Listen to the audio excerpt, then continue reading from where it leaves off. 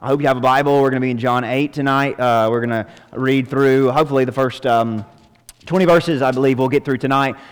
We've been talking about some pretty heavy and pretty big themes over the last couple of weeks, really the last 2 weeks, studying John 6, studying John 7.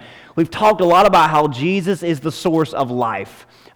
Jesus in John 6, he's there feeding the 5,000, but he contrasts himself with the miracle of the bread and talks about he being the bread from heaven, right? Giving us something that we can't get from material things. In John 7, he crashes one of the biggest Jewish festivals and parties of the year and says that the religious festivities, the religious customs were not quenching their soul's desires. It wasn't helping them get to God, but rather he could help them get to God.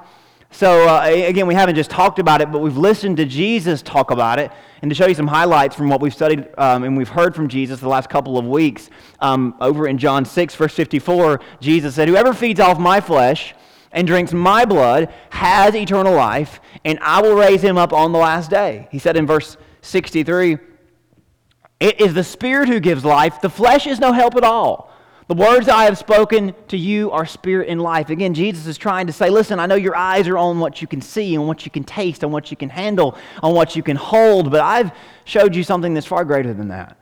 And I know that the bread that I've given you quenched a hunger inside, but really if you want to have the hunger of your heart quenched, you have to take my flesh, my blood, the entirety of who Jesus presented himself to be, the source of life. Jesus, you've got to consume me. You've got to feed off of me. You've got to live off of me because my Spirit gives you the life that you're looking for, not anything of the flesh. And then last week we read from John 7 that Jesus, on the last day of the feast, the great day, he stood up and cried out, "If anyone thirsts, let him come to me," not the fountain, not this religious system, not these things that are so formal and so tradition that you're accustomed to, but come to me. "Whoever believes in me," as the scripture has said, "out of his heart will flow rivers of living water." So Jesus, again, he says two very similar things to two very different audiences. In John 6, he's in front of masses of people who've come to follow him because of the miracles that he's done, the treasures that he has provided and might provide even more. He contrasts the life that is found in God and in him compared to what was found in the world and the treasures and the material things.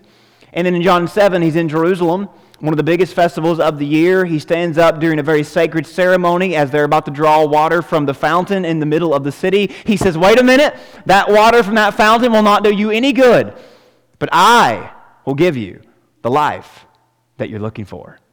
Drawing attention away from the fountain to himself. And in both instances, Jesus makes it pretty clear that he, not the world, that he, not religion, that he, not any effort or action of man, is the only starting point and dwelling place for a relationship with God. That if you want to know where to start, you've got to start with Jesus. And if you want to know where to stay, you got to stay with Jesus. So don't move past him, stay with him. But you're not going to get to God apart from any other way than Jesus. John has been telling a story that makes it pretty clear. He crafts a narrative around this from the beginning of the book. His goal is that we would believe and have life in the name of Jesus.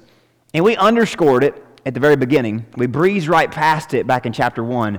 But John actually says that in chapter 1, verse number 4. "In him was life, and the life was the light of men." That John says, if I'm going to describe Jesus, and John used a lot of ways to describe Jesus, but John says, it's like Jesus was the light of God, the light from heaven that showed us the way. We did not realize we were in darkness until we met Jesus, and then we realized, wow, it was dark, but now it's bright. And ever since I met Jesus, the darkness has tried to prevent me from getting to and staying with him, but it has not worked. It will not overcome. It will not overwhelm. But light will defeat darkness. Tonight, as John continues to ramp the story and focus on Jesus, Jesus truly is, we're going to see this idea that Jesus is light come full circle and center stage. With John again drawing contrast between an old way and the only way. Now, at the end of chapter 7, we find the council members. Remember, they convened to try to discuss what are we going to do with Jesus. The Sanhedrin, the Pharisees, the Jewish government leaders, the religious leaders. They came together and they thought they're just overwhelmed. Jesus ruined another festival. He took the attention again. And they come together to decide, hey, what are we going to do with this guy? We don't have the authority to kill him. We don't have any credible dirt on him to accuse him before Rome. What are we going to do? And this meeting, like so many before it, it ends without any real solution being arrived at. And then chapter 7 ends, and it begins into chapter 8 with a transition. As all the Jewish leaders go to their homes throughout Jerusalem, John thinks it's important to know that Jesus left the scene that day and went to the Mount of Olives that would overlook the city. So notice how chapter 7 ends and chapter 8 begins. Most of your Bibles will have those verses kind of mashed together in this new section, or in this next section. 7:53 says, everyone went to his own house, but Jesus went to the Mount of Olives. So everybody else disperses to the houses that they have around the temple, around the city of Jerusalem, and Jesus goes up to the Mount of Olives. So I want you to try to imagine the view that Jesus would have had looking out from the mountains. The Mount of Olives would have been adjacent to the eastern side of Jerusalem. It would have allowed you to have a vantage point that would gaze the entire city, overlooking all the wonders and spectacle of Jerusalem. And as the sun would have risen the next day, Jesus would have had a spectacular view. There's a reason why there's a market for paintings of Jerusalem from the Mount of Olives, because it's truly an awesome sight. A modern-day vantage point from the Mount of Olives would give, you can see, it allows you to see the entire city. And of course, the center of the city, now being home to a mosque, the Dome of the Rock, was formerly home to the temple built in honor of the Jewish God. So the Mount of Olives really wasn't a high place, but it was positioned in such a way that you could get a glimpse of the entire city of Jerusalem. Early in the morning, as the bakers fired up their stoves, as the blacksmiths heated up their ovens, the smoke would rise against the horizon, and the lanterns around the city wall would start to shine brighter in conjunction with the new sources of light. And the brightest light of them all would come from the center of town. Because where the mosque is now, there was, of course, the temple built by David, or built by Solomon, rebuilt by Nehemiah, and then perfected by Herod the Great. And this temple would have been high and lifted up at the center of the city on a mountain, on a hillside itself, and a depiction of what this might have looked like back in the day. A glorious infrastructure, glorious building that would have been some 144,000 square feet, 5 football fields wide, and the space within the walls would have been over 20 football fields worth of square footage. Not only were there constant lamps burning within and on the temple courtyard, but there were 4 86 feet tall, imagine that, 86 feet tall, 4 columns of Olympic-like torches that would be on each corner of the Temple Mount that could be seen from the entire city from miles away. It would be reminiscent of the pillar of fire that led the Jews out of Exodus. That was the idea of these 86 feet tall torches that would be lit all the way up with a burning, blazing flame at the very top. From miles away, you could see this Temple Mount, you could see this city, and it truly looked like a city on a hill that could not be hid. To add to the wonder and the spectacle, Herod the Great had adorned the temple and refaced the temple with white limestone. And it would cause the wall, the city, the temple structure, the foundation, the rock to reflect light and sparkle in the spotlight of a rising sun, and would glisten with the backdrop of all of those flames. And maybe that helps you understand why the temple became known as the light of the world. For the light it reflected in the lamps that always burned. If you heard someone refer to the temple as the light of the world, you understood what they meant, because it was the brightest light in a very dark world. Symbolically, it brought hope and truth of God that the temple stood for and made known. And early every morning, think about this, early every morning, people of all kinds and ways of life would ascend the southern stairs to the temple courtyard, seeking out this truth and hope. But here's the thing about the temple courtyard. While it invited and welcomed many, it was very dividing in its design and layout. Just to kind of give you an overview of the temple, that's kind of an overhead aerial depiction of what the temple would have looked like. And I've got 4 stars up there. The 4 stars represent the 4 different areas of community in the temple community, in the Temple Mount. There would have been a place that only priests could go. There was a place that women were told to go and wait and have time and have their own little gathering. There was a place for Gentiles and there was a place for common Jews. But these 4 categories were just 4 of many places that were divided up in the Temple Mount. So even though it welcomed everybody, it was a very divisive place that you couldn't fellowship with just anybody based on your ethnicity, based on your heritage, based on your social status, based on your gender. You would have to be walled off to a certain place, waiting in a different line for your turn at the altar. It was a place for Gentiles to gather, for women, for commoners, for rich, for priests, and a place for the high priest. Jesus would have arrived here as the activity really began to heat up. As soon as day had broken, the altars were lit and animals began being herded in. Sheep, oxen, goats, and doves would be brought to the stairway by unclean shepherds, and the unclean shepherds were only allowed to go so high, so the priests and the Levites would meet them halfway down. The Levites would meet them halfway down and say, listen, Mr. Shepherds, we're thankful that y'all have raised these sheep for us, but y'all are too unclean to get any higher up the Temple Mount, so y'all better go back down the mountain, and we'll say a prayer for you and pray for God to forgive you, but good luck, because y'all are pretty dirty. But thank you for raising these sheep for us, because they're going to help us forgive everybody else's sins, but not y'all. So the shepherds would leave, right? And they weren't offended. They just knew that was their job, right? They took care of the sheep on the flocks by night, and they weren't allowed in, and they never expected to be allowed in. But the shepherds would bring these animals up the temple stairs. The Levites would get them and bring them in, and they would prepare them for sacrifice. And many were put up for sale for those who came without a lamb, or those who brought a lamb that had a blemish. The smells and sounds of the courtyard were palpable. Now, I think we have this idea that the temple was this really buttoned-up religious place, and it was. But the one thing that really made the temple stand apart from any church service you will ever be a part of is it smelled pretty bad.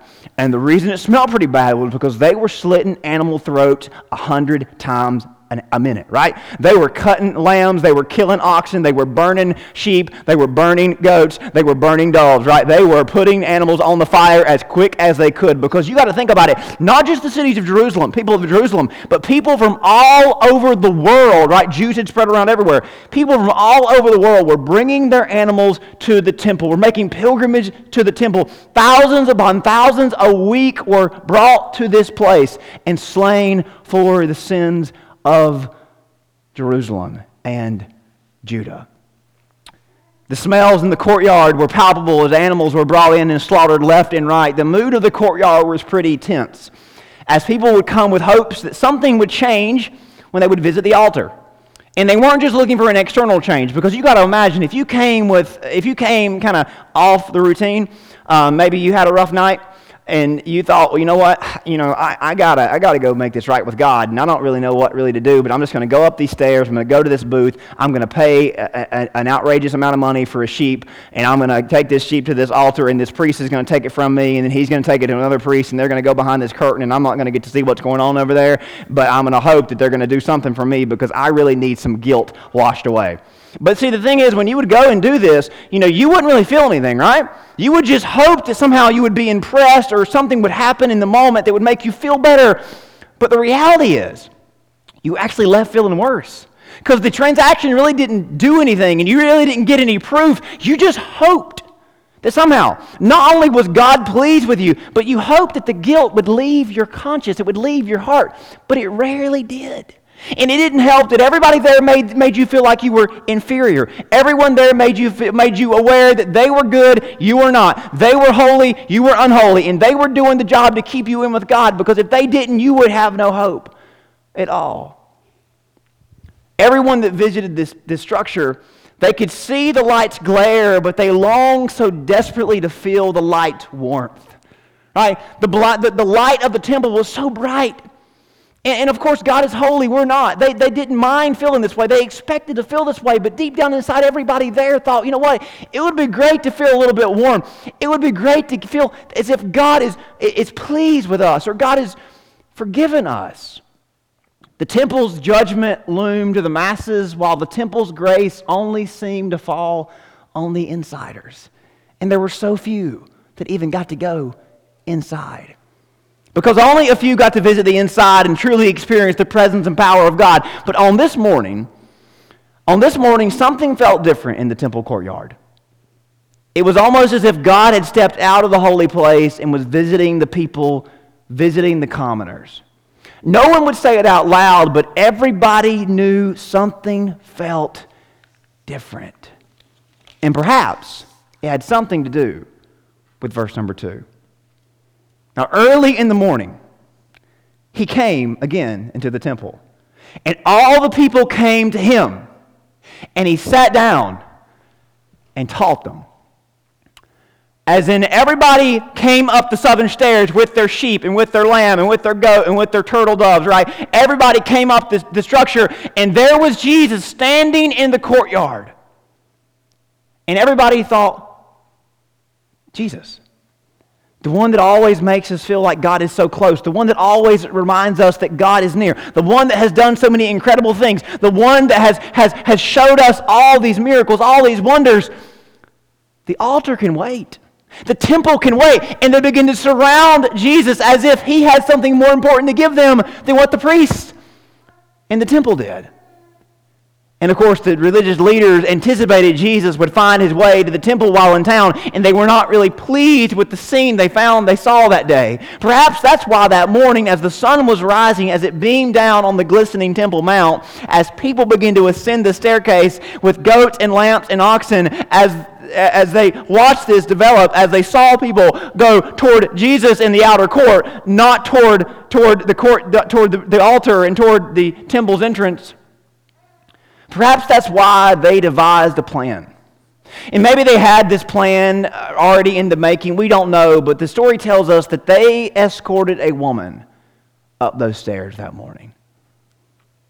While many escorted animals for sacrifice, they escorted a woman, bound at her hands with ropes, without any clothes on for dramatic effect.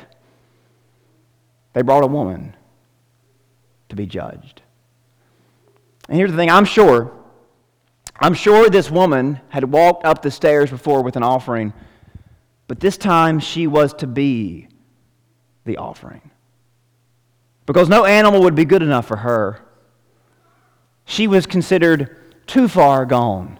And there was a verse in the Old Testament that said she should be killed. No animal could forgive her sin. No hope could be found for her in the Torah.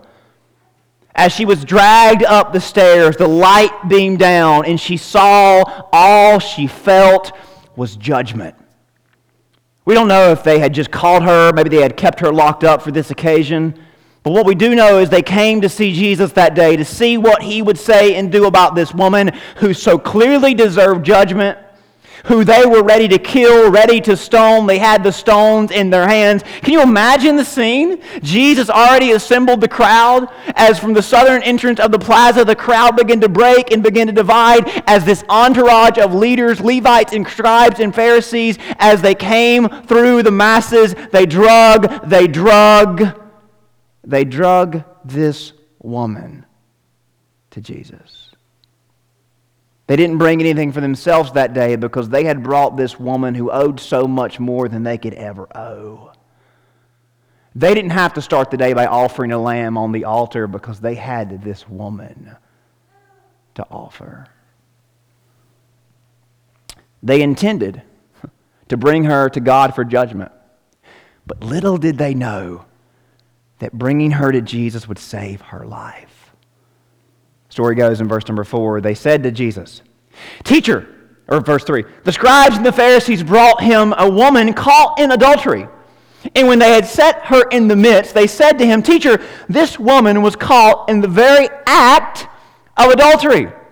To make it very clear. And we didn't just hear about it, we found her in the very act. Now Moses, I think, have you read Moses before Jesus? Moses, the one who started all this, the one who was on the mountain with God, Moses commands even, that such should be stoned.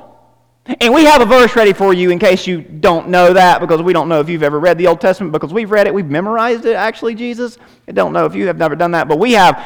Moses commands us to stone this woman, but what do you say? Because you've made yourself out to be somebody pretty great, and everybody listens to you, and you've got everybody's attention, and everybody's just talking, oh, Jesus this and Jesus that. He's the bread of life. He's this, he's that. I mean, we've heard enough about you, Jesus, but, you know, we figure that since you are so great and you've made yourself so great, you must have something to say, but you're not going to go against Moses, are you? What do you say, Jesus? And of course, verse 6 tells us they said this, testing him, that they might have something of which to accuse him. Now, if you actually know what Leviticus says, because of course they clearly didn't, Leviticus says that the man and the woman should be brought, that both offenders in any act of sin should be brought and should be stoned, but they aren't really worried about the fine print, are they? Religions never worry about the fine print, and usually the margins between insiders and outsiders get wider and wider, farther and farther apart, and people like this woman are the ones that suffer for it. Who knows if this woman was actually caught or not? Clearly, she probably had a reputation that gave them the ability to do this, but we don't know if she was actually caught or not. We don't know what the other man or where the man was at and whether he was one of them even. We don't know, but she had no voice, right? She was brought to a place controlled by sacred men with sacred texts that they interpreted. She had no voice. She had no say. She had no representation. The scripture says that Jesus stooped down and wrote on the ground with his finger as though he did not hear them, as if he was ignoring them. And maybe they thought, we've got him. We've trapped him because he can't possibly say something against Moses. I mean, and if you've read the story, you know that Jesus has kind of set himself up as kind of an antagonist to the Jewish religion. That he claims to believe in the Jewish God, he teaches the Jewish scriptures, but he always talks about how Moses says this, but I say that, as if he's somehow equal to Moses, or as if he's somehow greater than Moses. See, Jesus has set himself up at being an alternative, even a more authoritative source of God's truth, compared to Moses, compared to the law, compared to the Old Testament. And Jesus had been set up against Moses, and he didn't downplay it. He leaned into it all the time. Moses gave you this bread in the desert, but I give you this bread, right? He talked about how he was doing something different and greater, but now it was Jesus versus the Bible, right? It was Jesus versus Leviticus chapter 22. It was Jesus versus the Word of God. He couldn't possibly go against it. The Jews thought, if we can pin him down as being against the law, being against Moses, we can pin him down with charges worthy of the death penalty. And they reveled at the thought that their plan might work, because he's got to go along with them, which means if he goes along with them, he'll lose the crowds. And if he goes against the religious leaders, then he'll risk losing his life. He can't win. He was in a corner. How would he squirm his way out of this one? And they high-fived, and they were just, looking at each other thinking, we got him, we got him, we got him. Why didn't we think about this earlier? But as the sun was rising up, the Son of God knelt down, and he wrote on the ground. Now, there have been books and sermons, and wiser people than me speculate what did he write on the ground. But I think if we understand the gravity here, Jesus versus Moses, Jesus versus Leviticus, Jesus versus the Old Testament, Jesus versus their idea of God, right? He was writing on the dirt. When's the first time we heard or we hear of the finger of God writing something down? Exodus chapter 31 tells us that God gave to Moses, when he had finished speaking with him on Sinai, 2 tablets of the testimony, tablets of stone, written with the finger of God.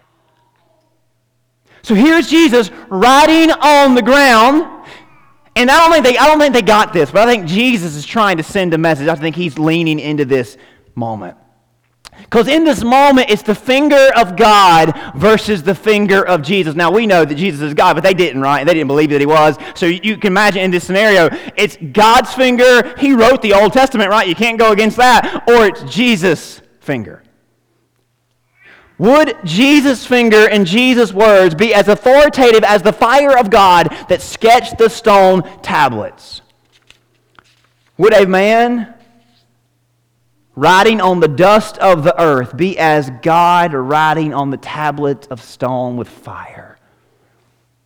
As they railed against him, agging him on, they continued to show their true colors, the bloodlust against the weak, their lust for power over Jesus. Verse 7 says, when they continued asking him, like they agged him on, the scripture, the words there seem to suggest that they were just nagging at him. Come on, Jesus, do we have you cornered? Do you not have an answer for us? Quit writing on the ground. Speak up if you've got an answer. So Jesus famously stands up, raised himself up, dusts himself off, and said to them, he who is without sin among you, let him cast the first stone. Stands up and he says, guys, I thought about it. And I've come up with a pretty even solution. I know what the scripture said, Leviticus 22, that you should bring the man and the woman caught in adultery and both of them should be stoned. We'll ignore the fact that it's just one of them. And I don't know if one of y'all was the man, but hey, I'll let y'all. I know Jesus knew, right? But they didn't know that he knew. But hey, he says, listen, guys, I know the Bible. The Bible says this woman should be stoned. But we got to figure out who's worthy, who's credible to cast the stone. I mean, because you can't throw a stone. If you're a sinner, then you have no sense and no place to judge somebody else. So listen, if one of you is clean and credible and guiltless, cast the first stone. I'll be back on the ground writing down stuff while y'all decide who's going to throw the first rock, but y'all just go ahead and think about that, because that's really the only way we can solve this.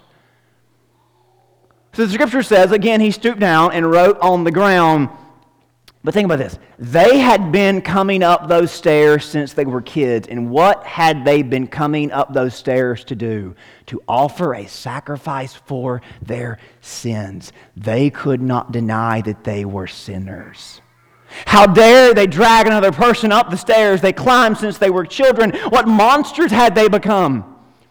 And just as God wrote on the tablets twice, because Moses broke the first ones, Jesus writes on the ground twice. In verse number 9, it tells us that those who heard it, he hasn't saying anything. They heard as he wrote on the ground. Their consciences were so thin they could hear him writing on the dirt. They saw the light. It convicted their hearts.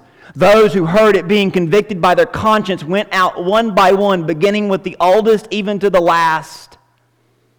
And Jesus was left alone and the woman standing in their midst. Eldest to youngest, those who had been there the most to those who had been there the least, they walked away one by one. And there it's just Jesus and the woman left. Can you imagine what was going through this woman's head? I've been in a scene similar to this. Obviously not on the Temple Mount, not someone caught in the act, but I've been in situations where someone is being judged. Many of you, maybe you've been in courtrooms, you've been in situations, maybe you've been in arguments where someone is just the center of the conversation and everyone in the room is hurling things at them. If they had something to throw, they probably would, but it's just the words of insult and condemnation. Maybe you've been that person before, and thank God you've come out of it. Thank God that I'm sure it's still, there's still wounds that get sensitive in these conversations. But I've been around someone who I observed as if they were being condemned, as if they were being stoned. But can you imagine what this woman was going through? Can you imagine what her thoughts were as she wondered, as her head was held low, as she no doubt was covering her face, covering herself as much as she can? I wonder if she just thought, if I could ever get away, if I somehow get away alive, I will never come back to a place like this. This temple, this mount is a place of judgment. I feel so condemned. I feel so judged. I feel so broken. I am so alone. I bet she wondered, who's going to throw the rock first? But the scripture says that she was left alone, and Jesus was left alone, the woman standing in her midst. But I think at some point in this scenario, as everybody began to leave, I think that there began to be a presence around this woman that she had never felt before. And I think she probably began to wonder, what is this feeling? What is this presence? I've never felt, never sensed this before. And it says in verse 10 that Jesus had raised himself up, and he saw no one but the woman. He said to her, "Woman, where are your accusers? Where are those accusers of yours? Has no one condemned you?" I mean, we've all agreed you're guilty, right? You're caught in the very act. You don't have no voice, no word in the fight. We all agree that you are guilty, but no one is here to condemn you. What are we going to do about this? In verse number 11, she said, "No one, Lord. There's nobody here to accuse me. I don't know what happened. I can't explain it, but I'm actually speechless." And Jesus said to her, "Neither do I condemn you." Can you imagine the words as they come across this woman's ears? She had been literally drugged up those steps, spit on, ridiculed, cursed at, mocked. The subject of all of this cruelty and all of this scorn and all of this nonsense. And Jesus says these words, "I don't condemn you. Go and sin no more." Jesus says to the woman, "I'm greater than Moses. I'm greater than the law.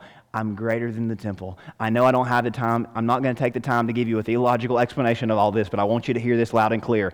I am greater than the things that you have been told that condemn you. I am greater than those things. I don't condemn you. I don't force this debt on you. I am taking, excuse the typo, I am taking this debt from you. You hear that, lady? I am not forcing this debt on you. I am taking this debt from you. You have the opportunity right now to walk out of this room of judgment, out of this courtroom. You are debt free. Don't worry about what I'm going to do with the debt. I'll take care of it. You are free. He freed her from the bondage of sin. He encouraged her that she could feel the warmth the temple was always meant to bring. And notice how Jesus communicates the truth.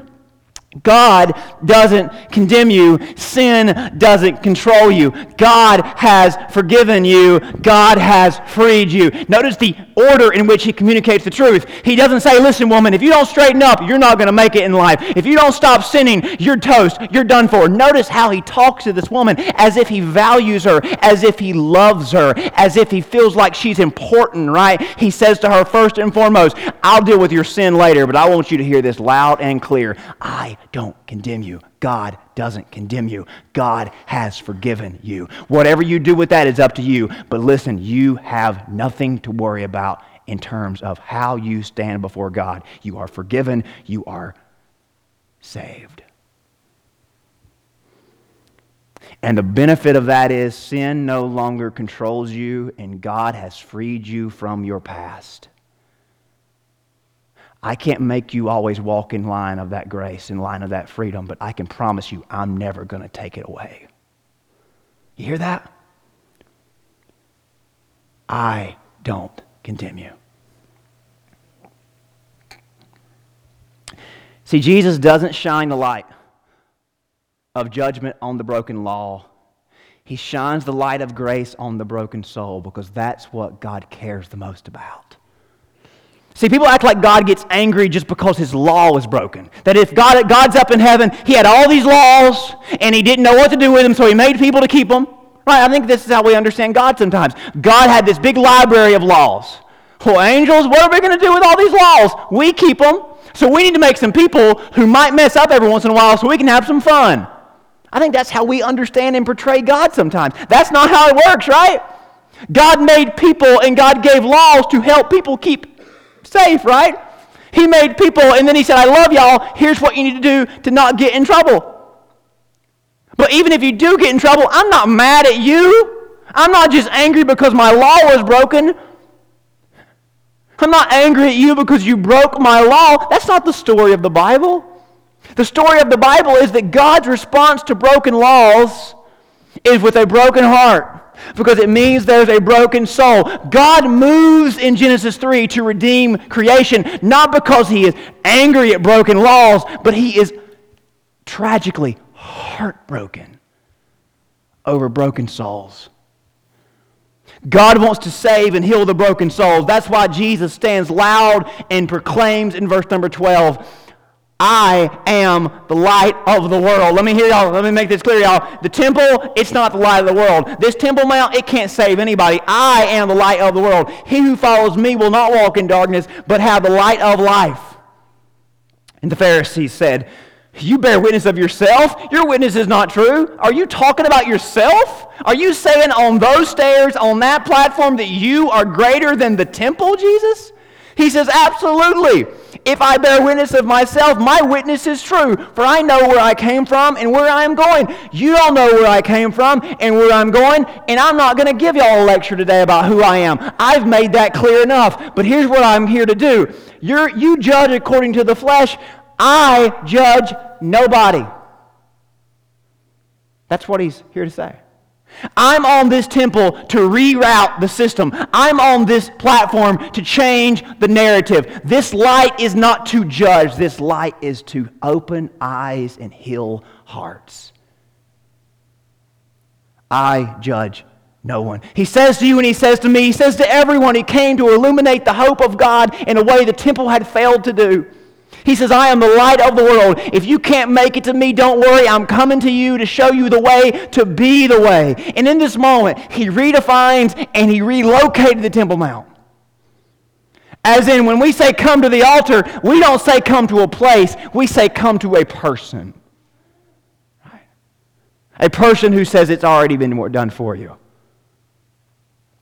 Wherever we are, wherever we kneel and surrender, yes, Jesus says, I'm talking about myself. Look down at verse 18. I am one who bears witness of myself. The Father who sent me bears witness of me. Then they said, where is your Father? Because they don't think he's talking about God. Jesus says, you know neither me nor my Father. If you had known me, you would know my Father also. These words Jesus spoke in the treasury of the Temple Mount as he taught in the temple, and no one laid hands on him, for his hour had not yet come. Jesus says, if you want to know what God is like, look at me. Is that not what the Scripture says? If you want to know what God is like, if you want to know who God is and what God is like, look at Jesus and interpret everything else through him. God is light. God is warm. God is grace. God is light, and light is life. The chorus of that song we sang. The riches of your love will always be enough. Nothing compares to your embrace, light of the world, forever reign. Church, that is the hope of knowing Jesus. That is the hope of being a Christian. And if you're not a Christian, if you don't know Jesus, that is who is inviting you tonight.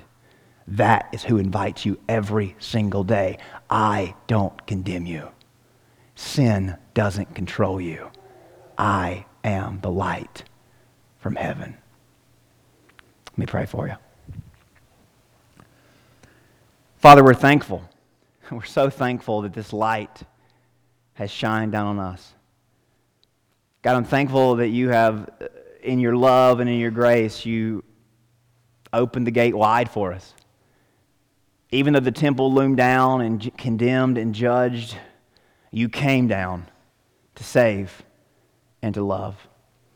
Father, I pray this would be an encouraging word to everybody here tonight. I trust everybody is saved. I trust everybody knows you as their Lord. But God, as somebody who still sins, as somebody who still feels judged and condemned and disqualified, Lord, to hear these words, I don't condemn you. Sin doesn't control you. Lord, that reminds me of who I am in Jesus, and it empowers me and it frees me to be who you have called me to be. Lord, I know that it broke your heart to see broken souls, but you did something for all us. Jesus was broken for us that we might be put back together. Lord, thank you for the light.